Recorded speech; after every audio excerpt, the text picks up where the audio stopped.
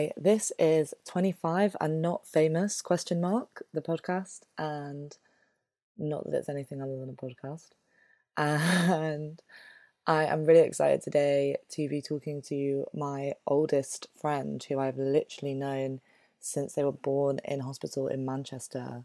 It was really cool to catch up, especially because I got to go and visit her new flat in Manchester, where she is also just moved back at a very similar time to me. I had quite the journey home from London. I timed my move back so horrifically. You know, when you've done something and it's so, like, such a horrible experience to have to go through, but it is literally only your fault. So my dad very, very kindly came down to London with his friend who has a van and picked up all of my stuff at like 8 a.m. on Monday morning. So I had everything packed up and ready to go, but I wasn't getting the coach till the following Saturday. So I was just living out of a huge rucksack for a full week. And that meant I didn't have any pillows. I had one towel. I was sleeping on a jumper with like one sheet kind of over me. And yeah, I just couldn't really have anything for that week. And then to make matters worse, I was being kicked out of my flat because my tenancy was ending on the Thursday morning, but my last day of work was the Friday, and I had to hand in my work laptop, aka my only laptop, because I had broken my personal one a few months before, and it was in Manchester being fixed because it's much cheaper to get it fixed in Manchester. And I had 2 nights where my friend very, very kindly let me sleep at her house, which was down the road from where I work. So it was very handy, but involved kind of moving out in a storm, turning up to the estate agents with all 3 of the keys to the flat, like dripping wet, and carrying all my stuff on my back into work and then to my friend's house.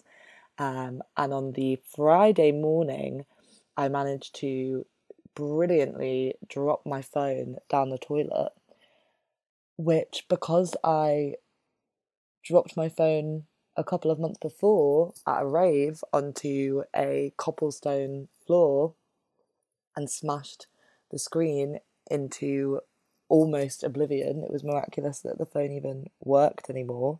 As soon as that went down the toilet, given the hundreds of cracks for the water to go into, it was kaput, like it wasn't working at all. I was actually really lucky with the timing because I still had several hours left of having my work laptop, which meant I could print off my bus ticket home. But it did mean that I was staring down the barrel of a 7-hour journey on the tube, the coach, and then the train back to where I live in Manchester, with absolutely no devices. And I was kind of nervous about that. I expected, I'm coming from a place where at the beginning of this year, I had to walk around with Netflix. I had to fall asleep to Netflix. I was addicted to having something playing all the time. There could never be silence. So staring down the barrel of 7 hours of silence with nothing but my own thoughts was pretty weird. And I was pretty convinced that I was going to end up feeling really upset. And I decided to kind of treat it a bit like a funeral for leaving London. Not that I'm dramatic at all, but I was like, cool, I've got this specific time to process and mourn. And as we were driving through London, because quite a lot of the coach journey is through North London, I was literally thinking about all the different places I've lived, the people I've lived with, the relationships that I've had, the friendships that I've had and lost. I was like baiting myself to cry, essentially. I was thinking about all the jobs, everything that's happened to me, the kind of different eras of my life that have taken place over the last 4 to, I guess, 7 years, because I was going to London a lot during university as well. And I just couldn't make myself be upset. It was really weird. I think I've probably done so much processing over the last year, knowing that I was probably going to leave at the end of the tenancy, that I had, Ariana Grande, no tears left to cry, famous last words. And it was actually just a really peaceful 7 hours, and we pulled into Manchester in the middle of Pride, which is something that I grew up going to the parade every year, and everyone was so well dressed. Everyone was like smiling at each other, and I could kept seeing strangers having conversations, and this person coming out of the shop and talking to that person, and it was just so nice. I obviously ended up making friends with the person sat next to me because we were circling Manchester for ages because it was impossible to park. The coach station is right by the gay village, so yeah, we ended up making friends and talking about Pride, and it was just a great advertisement for the city on the day that I was moving back. But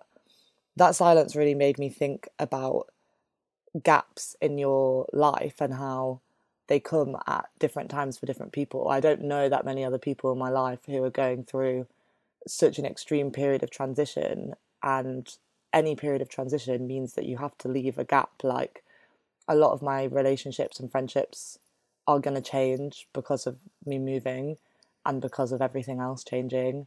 My career is in a massive gap.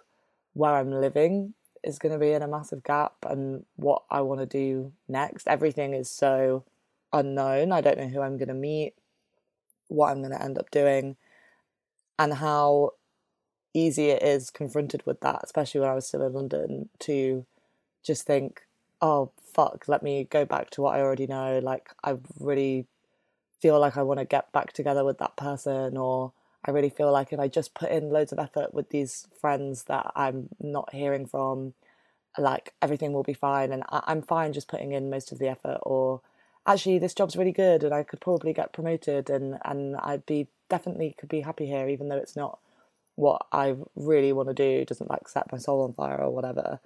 It's like the comfort of that is so much nicer than the gap. But I'm not really feeling that scared anymore now that I'm actually in it, because I think once you just kind of surrender yourself, you believe that there is going to be something else on the other side. And also, while you're in the gap is when you kind of get to know yourself, and it's mostly you on your own, so you have to learn to be nice to yourself.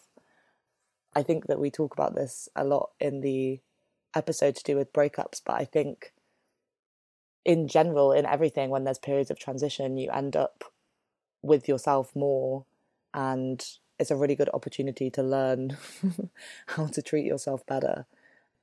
And something that I thought about a lot while making this episode is that even when it feels like everything is in flux and everything is changing and there's nothing consistent around you to hold on to, there are always people or things that you've always done, and it's important to reach out and remember those. And the guest today is such a great example of that, because she has seen me through every different version of myself, and so it's a really grounding experience to meet up with those people and remember that you've been through transition before, you'll go through transition in the future, but there are some things that will always stay consistent.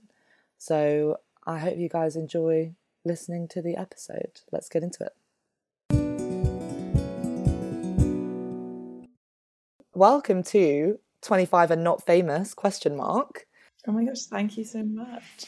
Yeah, I'm so gassed that you're here. Full disclosure, we are actually sat in the same place but in different rooms, because to record this on our 25 and Not Famous low budget recording equipment, it needs to be remote. But I also haven't seen you in ages, and I'm back in Manchester and I wanted to see you, so Exactly, we've got a less than 24-hour window to cross paths before you jet off. So that actually makes me feel ill thinking about the fact that, like, this time tomorrow I'll be basically have already left with my massive rucksack.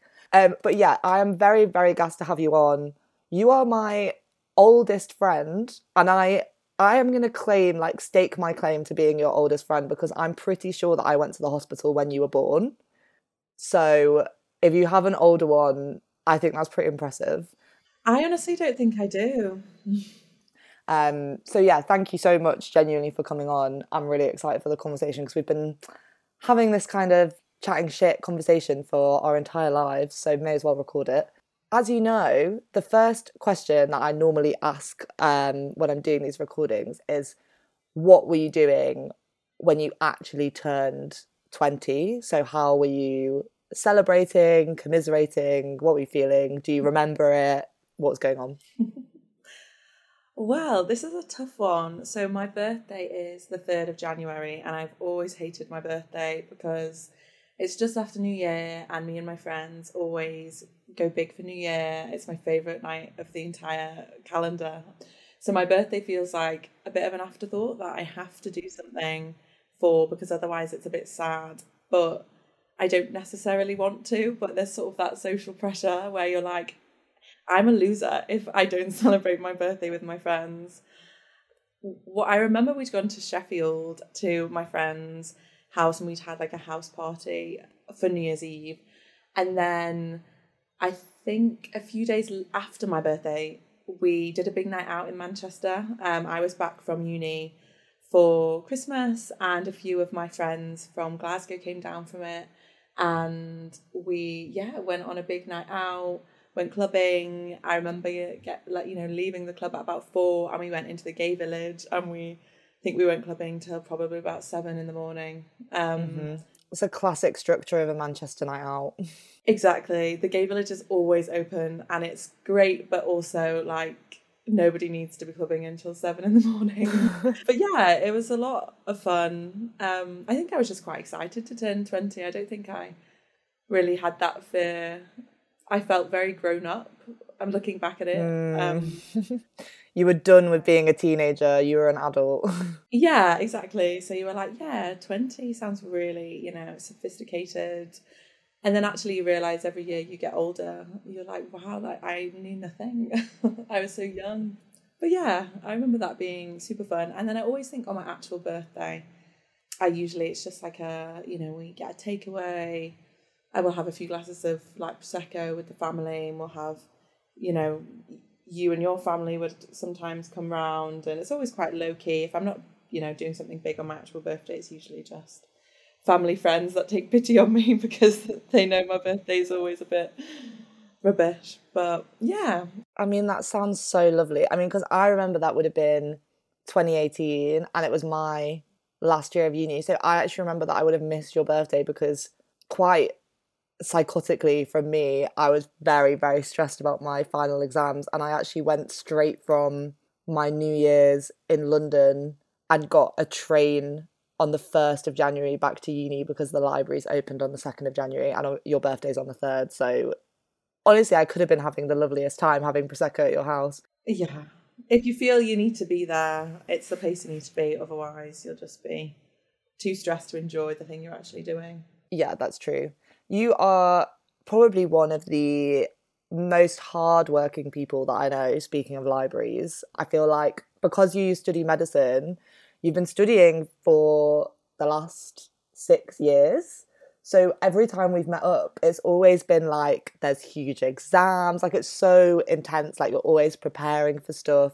You're so good at it though. I feel like medicine students often are very good, like by the end your exams tend to kind of not freak you out as much as they do like other undergrads because you're just like a seasoned professional at exam taking.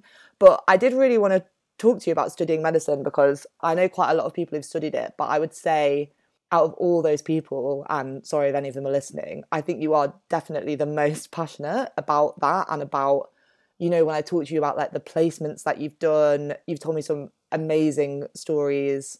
And I just, would love to hear a bit about like where that passion kind of comes from and like what about your time studying medicine, and obviously you've just started being a doctor, like what about that do you feel like you get the most out of? Ooh, so I was not one of those people that sort of came out the womb wanting to do medicine. You meet a lot of those in med school, and they are kind of terrifying.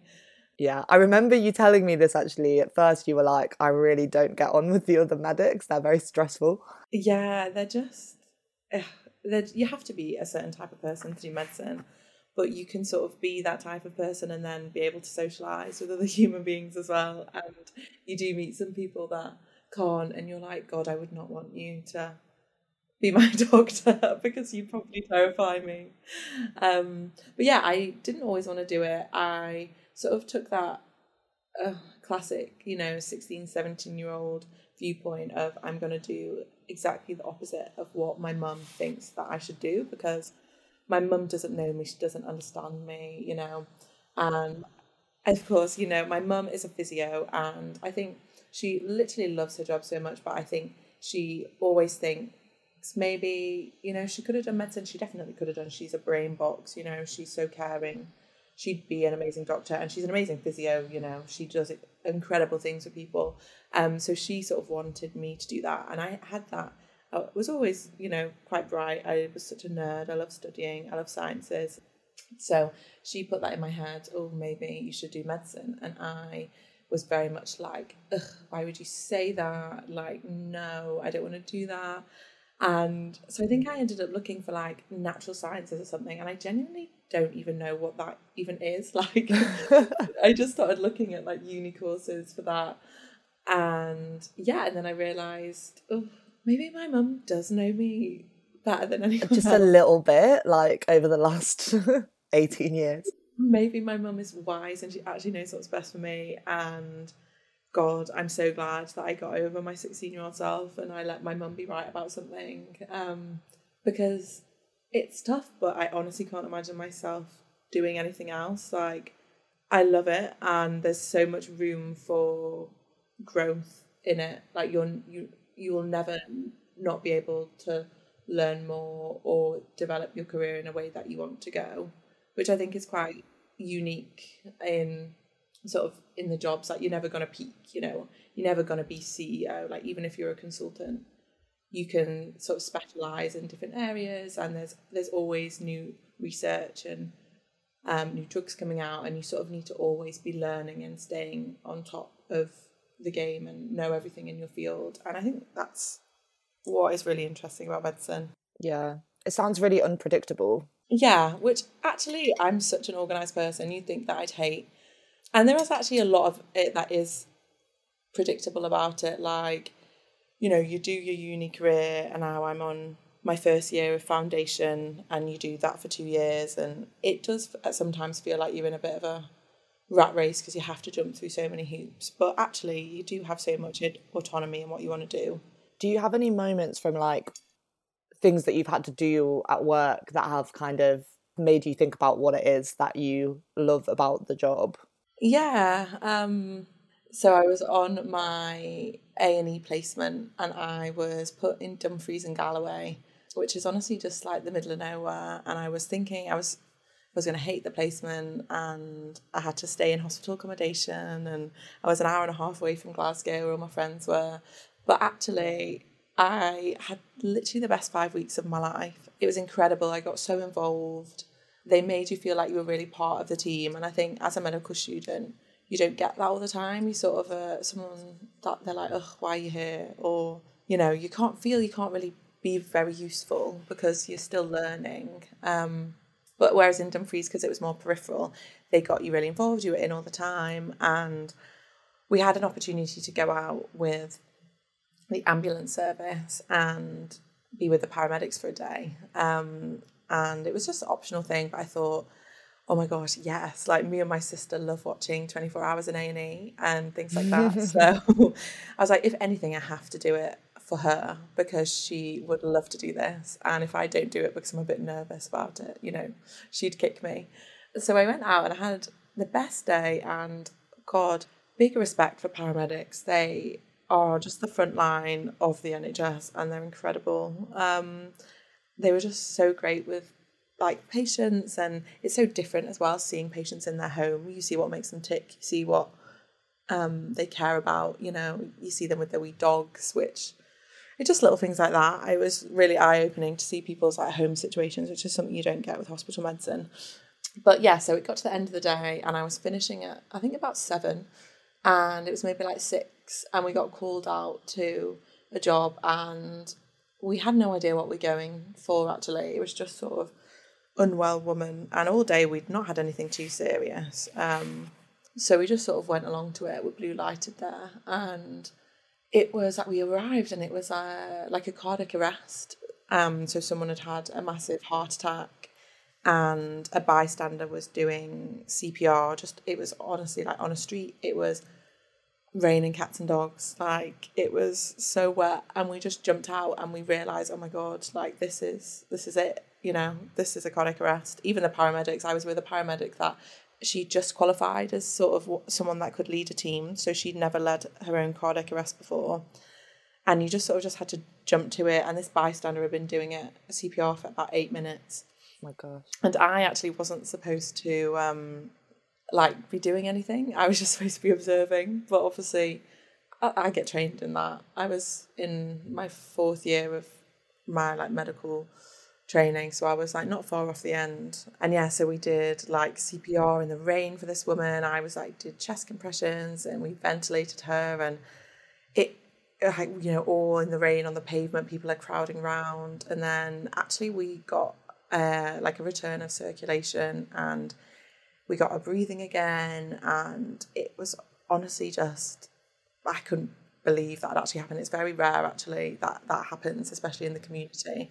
So we rushed into A&E, and we sort of handed it over to the team in A&E, and that was it. But then obviously that's my first cardiac arrest. It was a big deal for me. So I had like taken a hospital number down, and I was like, oh, I'll keep tabs on her and see how she does. And she went to intensive care, as people would do after this. And a few days later I checked, and she had passed away. And my first thing, I was like, oh my God, this is so sad. And I didn't really know how to feel about it. And then I spoke to my mum about it.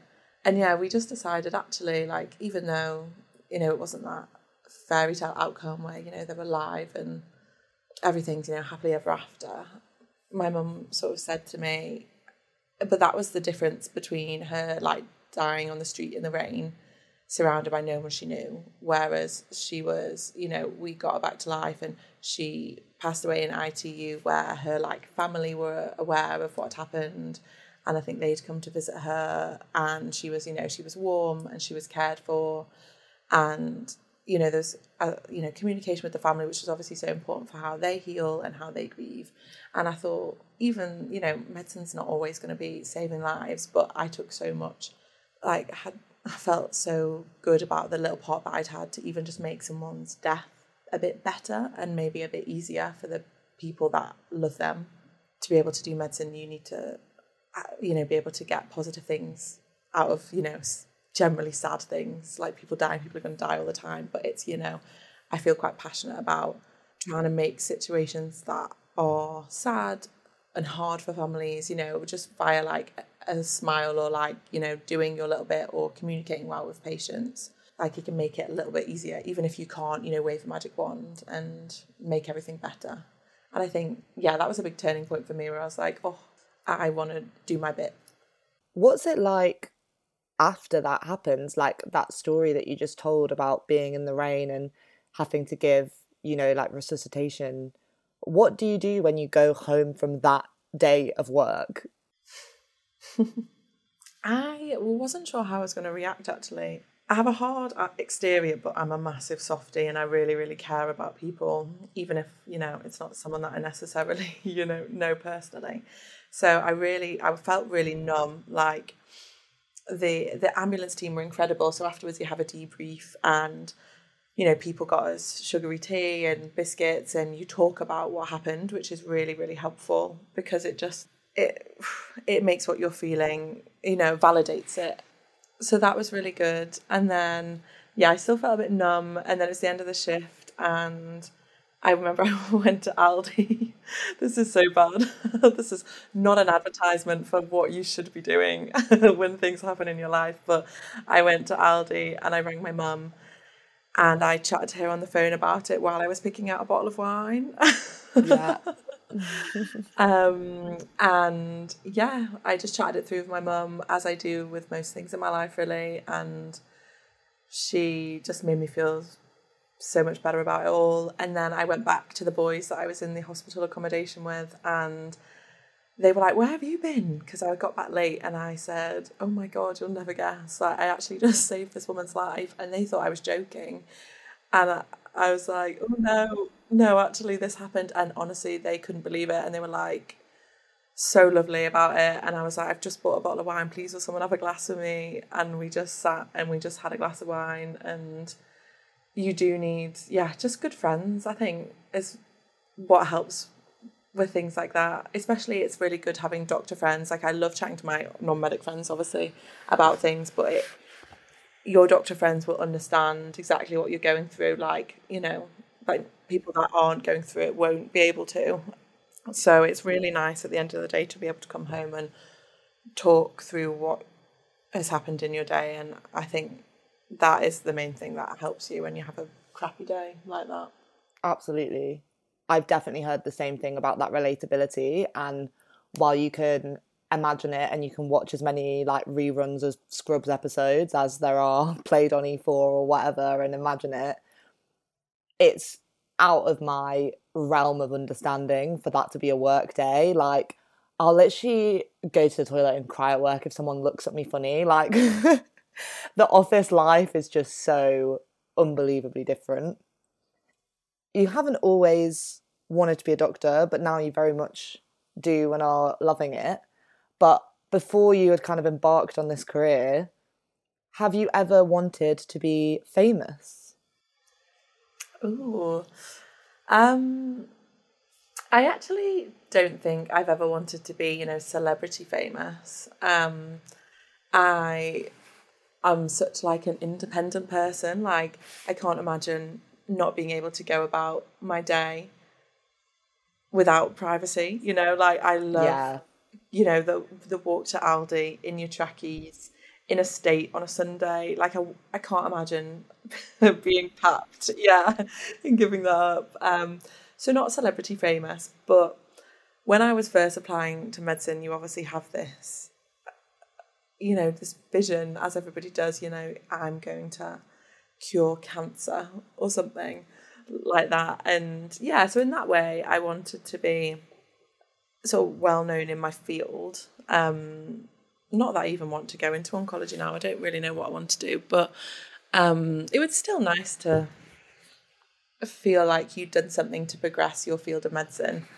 But even now, like, maybe I will in the future. Like, that would be great. But actually, it sounds really boring, but I just want to be really happy in what I do. And I don't think I necessarily need to be the best at that. And you are around such incredible people every day in the hospital, people that you're just in awe of because they have such a passion and they're so caring, and it's a bit intimidating because you're like, oh God, I want to be that good, but obviously I'm bottom of the rung at the moment, and you just can't imagine ever being that good. So I can't imagine being best in my field, but actually I just want to find something that I love and just be really happy and confident in what I'm doing. And I think my life will probably be quite ordinary, and I'm actually really quite at peace with that. I don't think it needs to be extraordinary. My parents love what they do, and if they won the lottery tomorrow, they wouldn't quit work. They'd probably just work a bit less and have a bit less stress. And I think that is one of the most valuable lessons that they've instilled in us all. Just to love what you do, and so I think I'm quite happy just liking what I do and not needing all the fame that comes with it. Do you feel like you've felt like that for a long time, or can you put your finger on what shifted? Because what you just said about being really at peace with the idea of not having an extraordinary life, I think that is what is kind of extraordinary and such a goal. Like I was saying to you earlier, that's what I want. I want to feel like that. And I think I'm definitely actually on my way. But I just wonder if you feel like anything happened or any context changed or any realizations, like anything you put your finger on that got you to that place now, or if it's something that you think you've had in you for quite a long time. I think maybe it's just being around such incredible people in their field, and you just think, if they've not been able to, then why the hell do I think that I would be able to do more than you? I don't know if it's just from a place of sort of feeling a bit inadequate when you first start a job, or you're a medical student and you do just feel a bit pointless and a bit useless because you can't do anything. So I know that's maybe not the place where it should come from, but actually if I was to pin it, maybe it is just because I'm like, I'm not as amazing as them, and I just don't think that I'll ever be as amazing as them. So if they can't, cure cancer, why the hell do I think that I could? But you never know. Maybe one day I'll do something extraordinary. But the point is, like, yeah, I believe in myself, and I think I could do that. But yeah, I don't think I really need to. I just want to. I think it's just the little things, like I was saying earlier. Like, I want to be kind to people and just make little decisions in my everyday life that, can affect people's lives positively. And it doesn't need to, I don't think that needs to be something big. Like, I think I really get a lot out of just like little connections that you make with people. And that's where I sort of get my happiness and my energy, I think. So I think I'd be very satisfied just by thinking things that I do daily are making a positive impact. I love that. So 10 years ago, we were in the middle of our teens with no idea of what we would both be doing. And I just wonder, what do you think has changed about you? And what do you think has stayed the same? Ooh.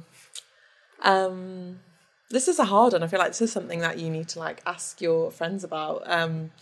But I said to you earlier, I've actually been running your questions past my friends as like dinner chat. I love this. This is like that new version of 36 questions to fall in love or whatever it is people do. Oh no, literally, Ella, I have used your questions on dates. Amazing. I've used them amongst friends, and so it's actually been really nice to sort of, chat to people that have known you for a long time, and they're able to, give you a bit of insight into this. But I think what has changed about me, I mean, when you're young, you're very sort of insecure. I think that's just part of puberty, isn't it? And not knowing where you stand and if your friends like you and stuff. Growing up, I've been very lucky in that I've had really constant friends like you, and I have a best friend from primary school, and I have a really big group of friends from my high school, and they have just remained constant my sort of whole adult life, really. And, being a teenager into adult life. And so that sort of teaches you, yeah, I must be quite a good person, or, I can afford to, not be like really self-conscious, because there must be a reason that these people have stayed around the whole time. There definitely is. I feel exactly the same whenever I have like a big problem or something like really knocks me off balance. It's always the people who've known you for a really long time that you're like, well, I don't feel self-conscious around me because you've known every single version of me that's existed pretty much, and you're still here. So even if I'm a cunt for a day, you've known me for so many days that it's not gonna make a big mark. Yeah, exactly.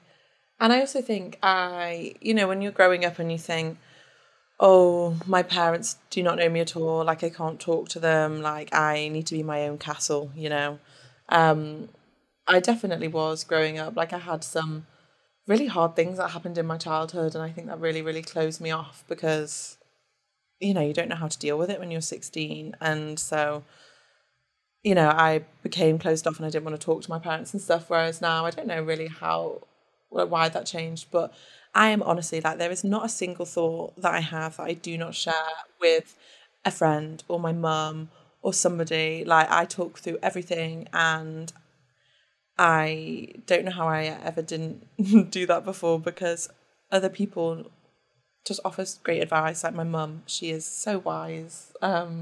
She offers the most incredible advice, and I'm so glad that I've sort of come out of that, and now I literally ring her and I talk to her about everything, and I talk to my friends about everything. So that's a good thing that's changed. I'm glad that I'm a bit more like, I look outside for help and don't just try and deal with it all myself, because, nobody can do that. Do you know what age that changed? Like, could you pinpoint it? Or is it gradual? I think it was when I went to uni and me and my high school boyfriend broke up, and obviously the first big like love of your life, and we broke up, and I honestly, you think the world is ending. I was like, I will never be happy again. And I really, really struggled because I just moved to Glasgow as well, and it's a new city, and I left all my home friends at home, and I just felt so alone, and I just really wasn't coping. And my mum would ring me, bless her, every single morning on her way to work, and sometimes my sister would be in the car as well because she'd drive her to college, and I would literally cry while I ate my breakfast every single morning. And my Bless mum would you. say, Molly, time is a healer, and you think that's it, you think you'll never get out of this. But I think, yeah, just from that, like talking to my mum every single day, and obviously needing to talk to your friends because, how do you deal with a breakup without your friends?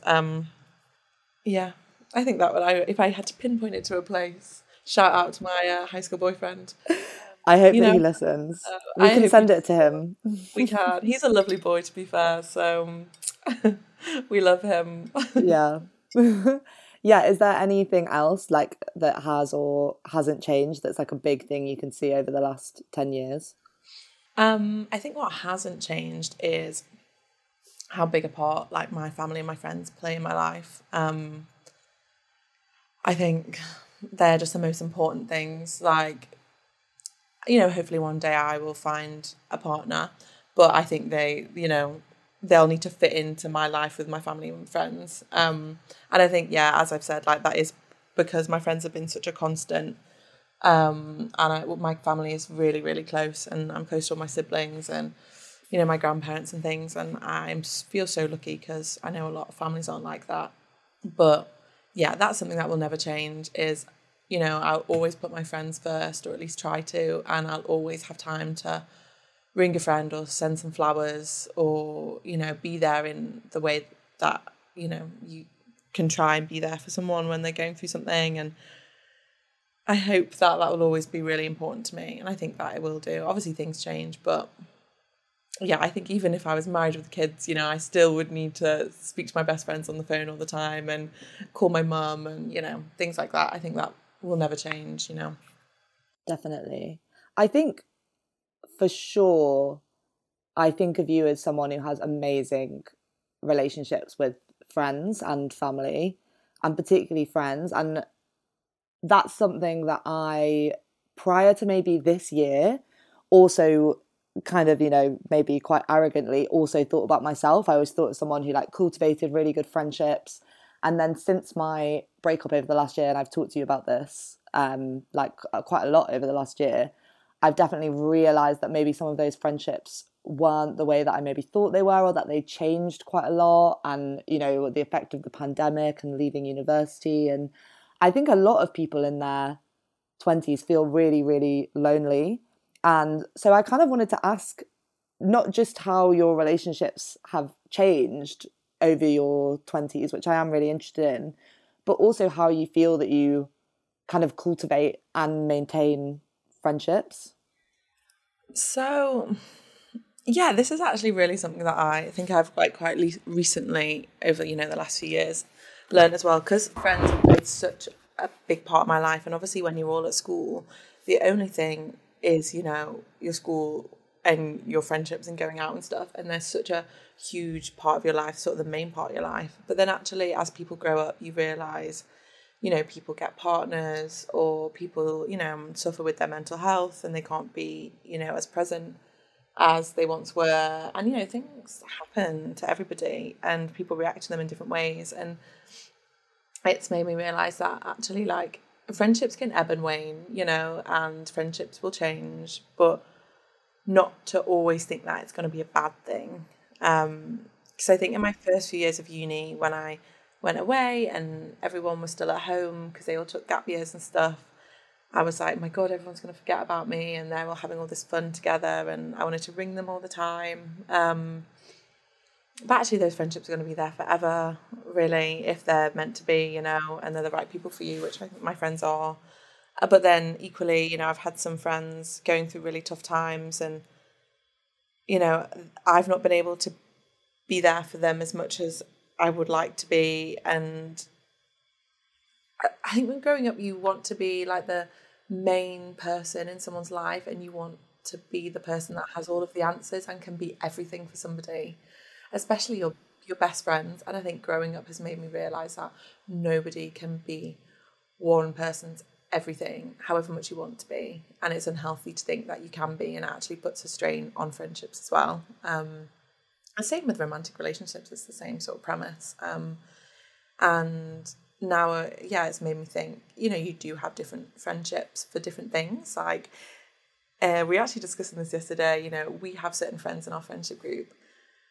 If I want literally like girl power, man-hating advice, and I want someone to big me up, I have a friend that I'll go to for that. Whereas when I want, someone that's gonna like wallow with me, like I'll go to someone for that. And like it's actually just like incredible and beautiful that you just have this like mosaic of friends, and like together they just like form this like tight knit like web, and like all together you are like so strong, and you grow together, and like they make you a better person. But I think like for that to be achievable, you need to like actually not think that one person can answer all my problems and be there all the time for me, because that's not healthy.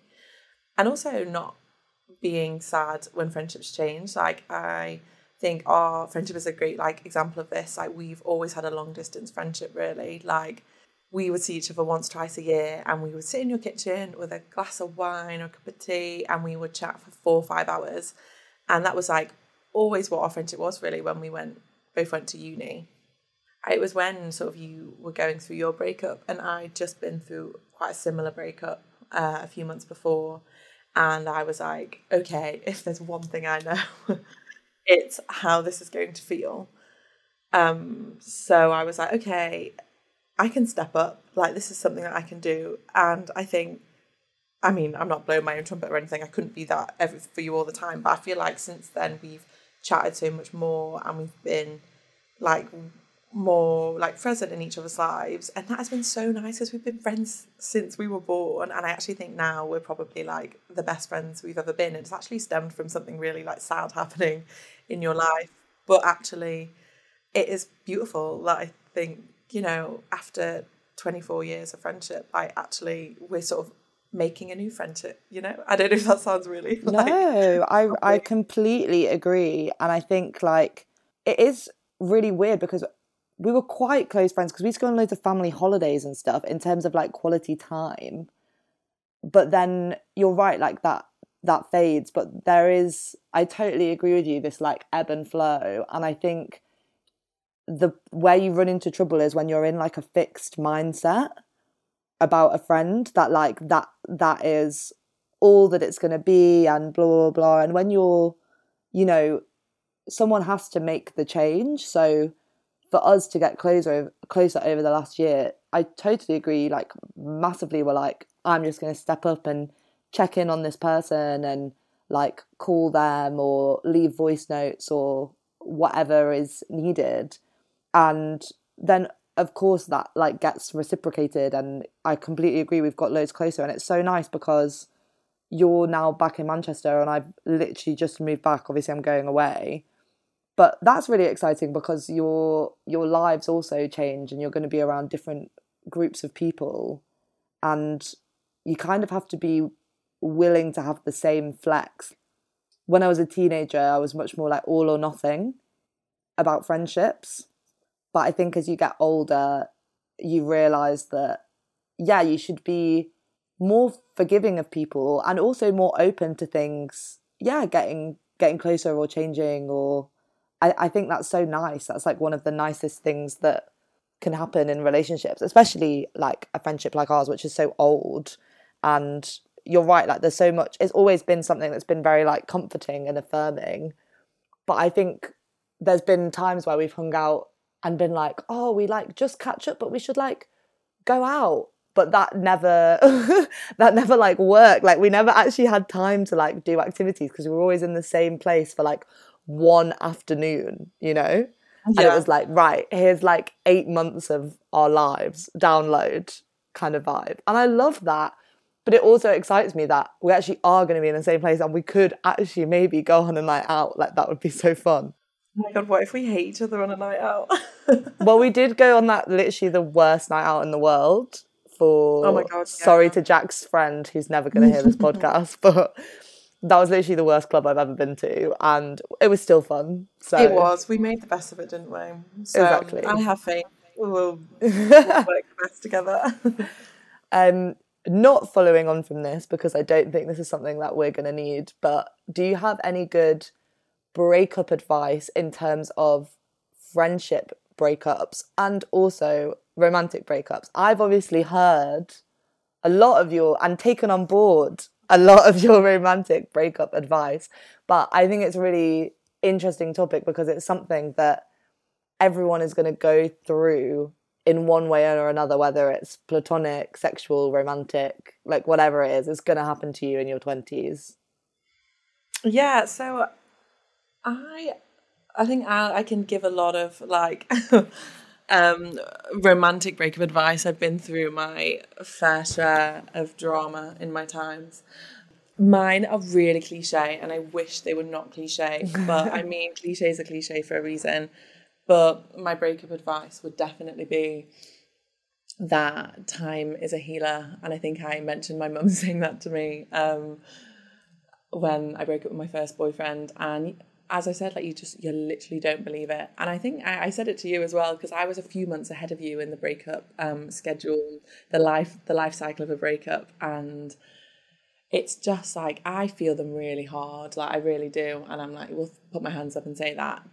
And there's, a moment where you just, honestly, you're like, I'm never going to be happy again, and I'm very dramatic when it comes to feeling sad. I honestly feel like I'll never be happy again, but I do just believe that one day it'll be like 2 minutes will have gone by where you've not felt sad, and you're like, bloody hell, that was a full 2 minutes, and then actually it just gets longer and longer until you've literally not thought about them for a whole day. And yeah, and you just don't think it's going to happen because you're like hurting so much, but it does. And actually, I think the like growth you have during a breakup, you end up like way happier than you were in a relationship that wasn't good for you. Like, obviously relationships break up for different reasons, but I think I always like to think you can learn something from everything. And I think breakups are good because you learn so much about yourself, and you learn what you want from a partner and things like that. But yeah, you do need to be patient with yourself and let yourself feel the pain and the frustration and the anger and everything, and not try and like speed it up, like you need to like wallow in it. And actually then when you do have that hour where you've not thought about the person that you're missing, the highs are so high, they really, really are. And then at the end of it, you're like, oh God, I don't even care about them anymore. And you actually are like, you know yourself better. So yeah, time is a healer is one. And then my mum's best friend, who is such a close family friend, she is a therapist, and she would just offer the most, amazing advice. It was like free therapy when I was going through breakup. She is an absolute queen. And she would always say to me, Molly, you've just got to know your worth. And I think that's really hard because, especially when you're growing up and, you don't have much self-confidence, or when you're in a relationship that's not very good for you, you don't know your worth, and that's the problem. You feel like you deserve what you're getting. But actually, you need to be your own best advocate, and you can't always be that for yourself, and that's why your friends are just like incredible, and they will sort of tell you know your worth, and they'll be that person in your corner for you. But yeah, knowing what am I willing to put into a relationship and what am I willing to sacrifice, and does that person, will they do that back for me? Yeah, sometimes you just need to like go for what is good for you rather than what feels nice. And that is really hard to know, because it is nice to be liked. Especially when it feels like the being liked is an achievement. I really agree with both of those. And I think so often the second is so hard because the breakup can be a massive knock to your self-worth. And the thing, they kind of work together because time is a healer in the sense that you have to take time on your own. And when you're taking time on your own, you have to learn to be nice to yourself. And that, in and of itself, it's almost worth going through a horrible breakup just if it makes you learn to be nice to yourself in a way that you haven't before. Like, I almost am so glad that I went through a really horrible breakup last year, because I could have just carried on and not learned that I had to develop a skill, which is very hard to develop, of genuinely being really nice and kind of looking after yourself.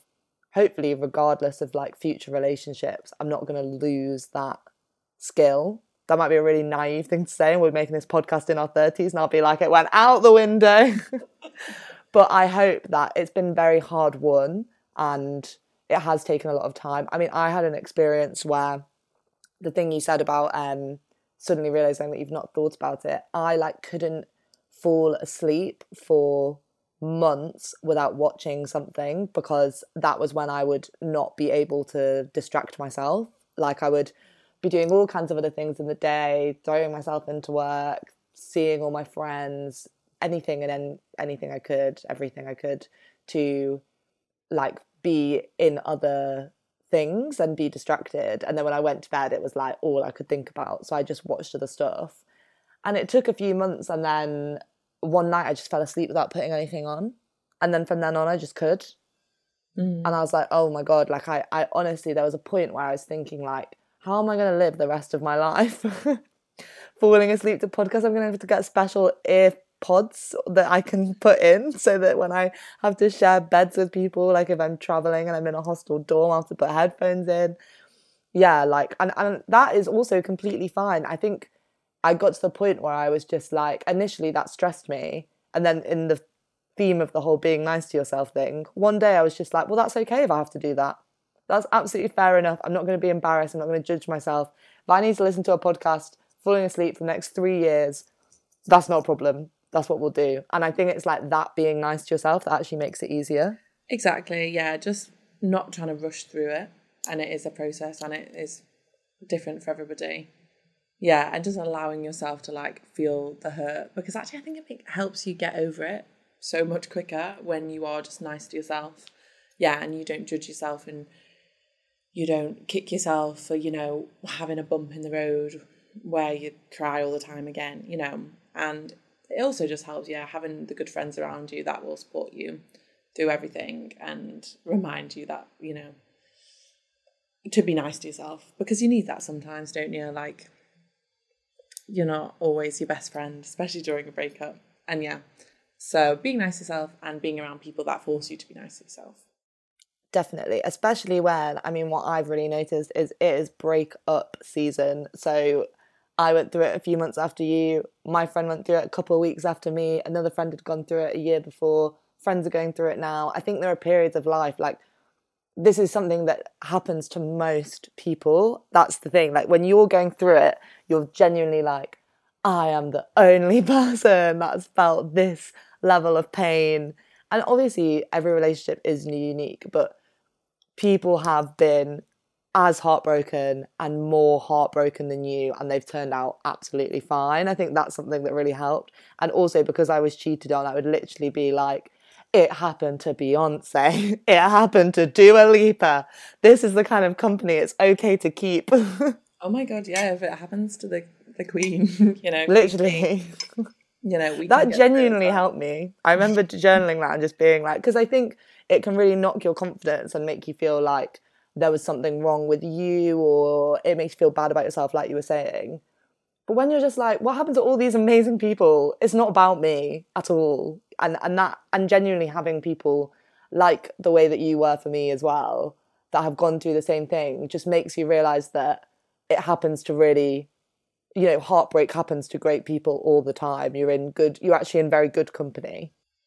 Yeah, I also remember saying to my mum, like, 'cause I also got cheated on in the last relationship. I remember being like, it wasn't feminist of me to like allow someone to cheat on me. And my mum was literally like, what on earth are you talking about? But I was like, I'm a strong woman, mum. Like, I would never let any of this happen to any of my friends. So like, why have I let it happen to myself? And yeah, that was also such a weird thing that I came out with. And I was like, and just, yeah, little things like that. It's just like having people in your life that will check you and not allow you to get through that.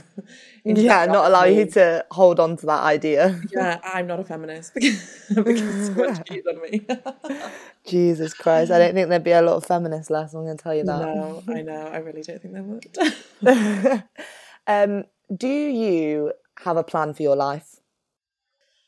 Um, Maybe like a loose one. Like I have a vision vaguely of what I want my life to be like. Walk me through. Walk me through. Okay, so I'm part of a big family. I have many a sibling. And we're very close, as I said before. So I see myself with, a partner, hopefully, and a lot of kids. I would love to raise my children near to my mum and dad because I think they would make the most amazing grandparents. Like, Yeah, they'll, so they'll indulgent. be, no, literally, they'll be the ones. They do it for my cousins actually as well. They'll secretly feed them chocolate when my auntie's not looking, because she's very strict with what she feeds them, and so that'll be what they're like for my kids. They'll be the most fun, loving grandparents, and I've got such a good relationship with my grandparents. Like I want that for my kids. Also, free childcare. You need that. And I think in terms of my career, like I honestly don't know what I want to do. So many people in medicine know exactly what they want to do.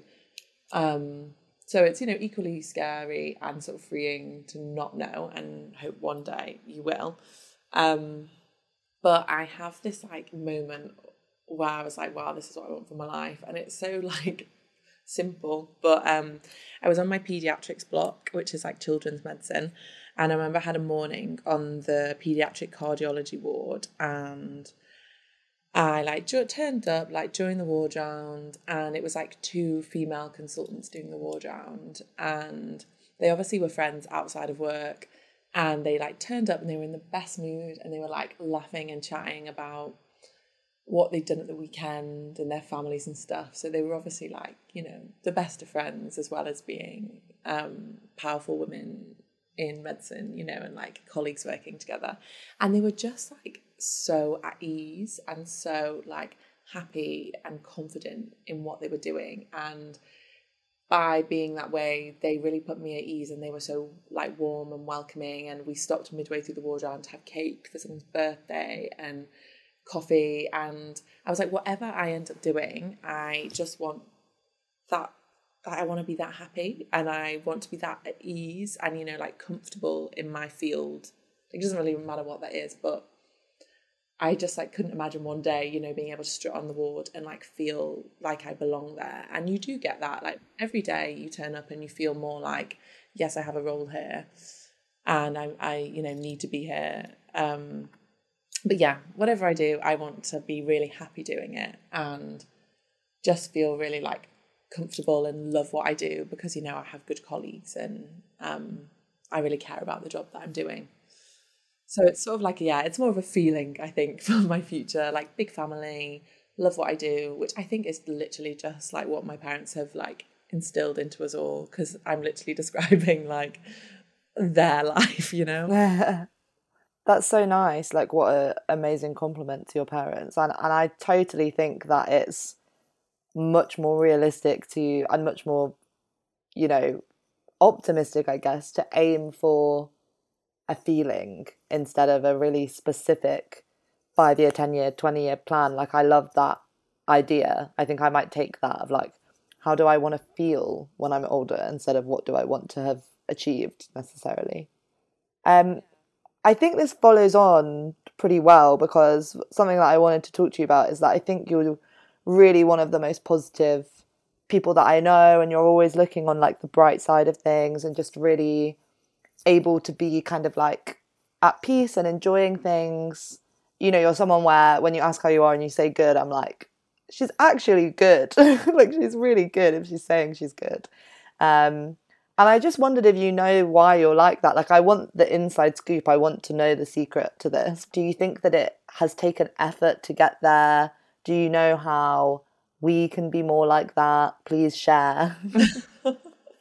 That honestly like brings a tear to my eye, like to think that that's how people view me. Like, I don't know, you are your own worst enemy, aren't you? And like, if I have a day where I feel grumpy, I'm literally like, oh my God, I'm so grumpy. But I guess I do try and, yeah, like I try and put positive spin on things. I don't know. I feel like this is quite a deep answer.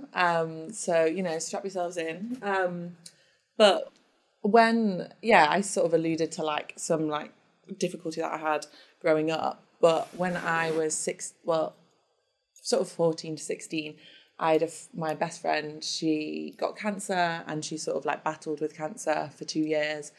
And she passed away when I was 16, just before GCSEs. And obviously when you're that age, you can't deal with that and you don't do well. And I was so sad, like so sad. And your brain isn't mature enough to sort of comprehend that and deal with it. And that's sort of when I started to, you know, like close off from my family and not want to talk about things and stuff like that. And I think like having had that sadness and like slowly you sort of get out of that over the, you know, years following that.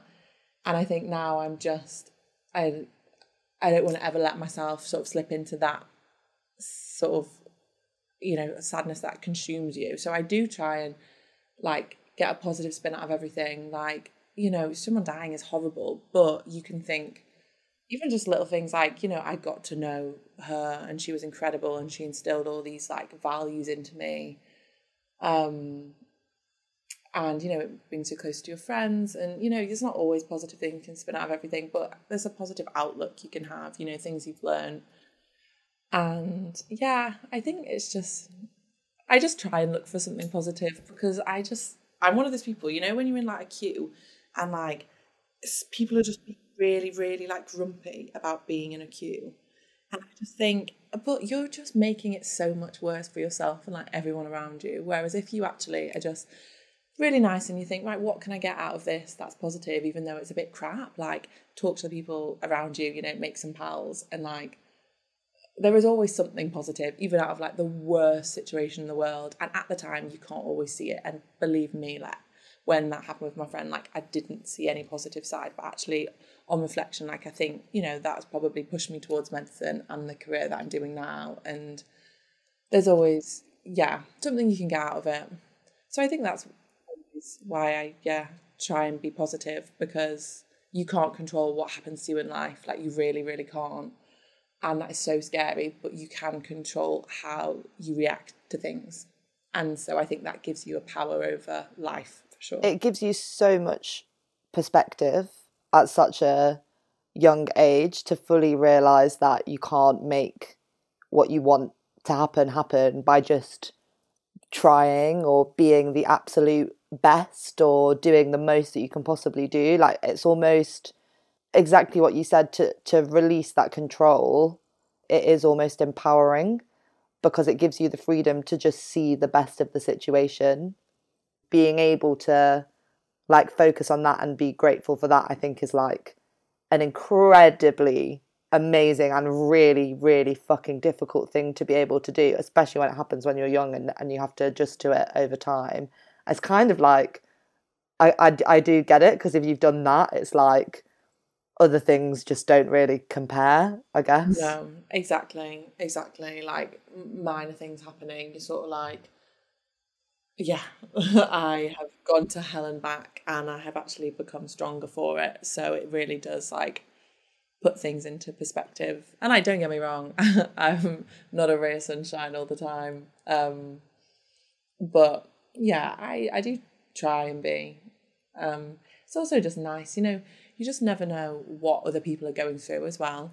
And so if you can be that person that like asks someone a question and like it just says something nice, you know, just like I was out last night and, you know, a little nice thing isn't going to cost you anything, but, you know, just telling a woman in the toilets that you literally like think she looks incredible, because obviously she does, but like, you know, just going out your way to just be like, wow, you look so good. And if someone does that to me, I'm like, oh, that's so nice, because they really didn't need to say that. But just yeah, just like little things like that, because you just don't know what other people are going through. And actually, if you just try and be that positive, like a positive person in their life that day, you actually might really help people, and you might not even realize.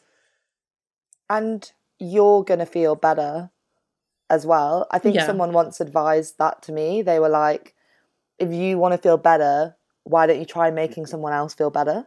Like that will also help you to just put that little bit of positivity out into the world. You are also in that world, like you also get that. Yeah. Oh, that is really nice advice. Whoever gave you that, they were a wise soul. I think it was probably a therapist, knowing me. I've had enough of them. Um, the last thing that I wanted to ask you before I let you go and literally go into your room and say hello in person is there's a very big deal that I think anyway, that there's a big deal made about sort of trying to become yourself in your 20s quick before you're 30, you know, the dreaded looming whatever, which I don't really believe in. But do you feel right now like you are yourself? That is such a hard one, because as we were sort of saying about a question before, like we'll film this again in 10 years and we'll be like, oh my God, we were so naive when we were in our Yeah, 20s. we didn't know anything. All of that was false. Exactly. Because it's like when you think about to when you're like 16, 17 and you honestly think you're the bee's knees and you're starting to go out and stuff and you think you're like so cool and you know everything. And actually I look back at my little self and I'm like, oh, you were so cute, but you were so naive and you knew nothing. So I think I am starting to really feel like myself actually, which is really, really nice. I think I'm very like confident, and I'm, you know, after like breakups and other things happen in your life, you know what is valuable to you and what you look for in like other relationships and other friendships and stuff like that. And so my mum always says, you know, to find a partner and stuff, you need to know actually what is really important to you and what your like moral pillars are. And I think I'm starting to, I mean, it's always been like family and friends and things like that, but it's the smaller things like what you want from people and what you expect from people and things like that. It's getting to know that, and you only get to know that through experiences like friendships ending. And I think just as time goes by, yeah, you do learn a lot about yourself. So I guess, yeah, I do feel like myself. I feel like you're always learning more things. Will she always be this much of a chatty Cathy? Maybe I'll tone myself down over the I years. hope I'm sure not. I will change. I'm. I think I'll probably change a lot as the years go by. But I do feel like myself, like, which is really, really nice. I feel less like insecure, and I'm sort of feel very much like, okay, this is me. And when I meet new people now, I kind of just don't want to tone myself down. Like I want to show them exactly who I am, because I'm sort of like, I want you to like me for who I am. And I don't want you to like actually learn who the real me is, you know, a few months down the line and be like, who's she? You know, when you're like 16 and you're like trying to conform, I feel like you just don't do that later on, because you're like, I actually want these people to like me for who I am. Yeah. Which is I really think I've nice.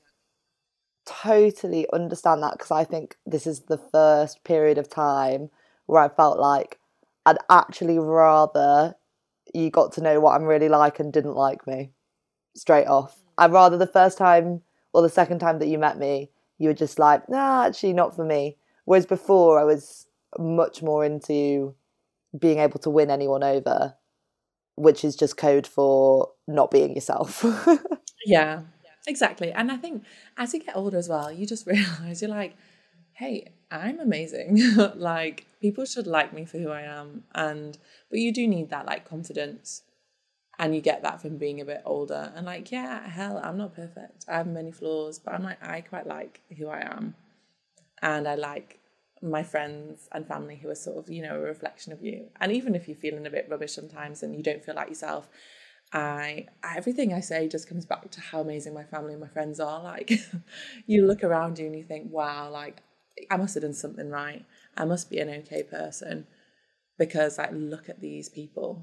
that are like part of my life and my like closest circle, and I'm like, wow, you're all amazing, and I would literally die for you all. So I must be okay somewhere amongst all of that, you know. You definitely are, and I really have enjoyed having this chat so much. I'm sure it will go on much longer in person, but I will stop the recording now. Okay.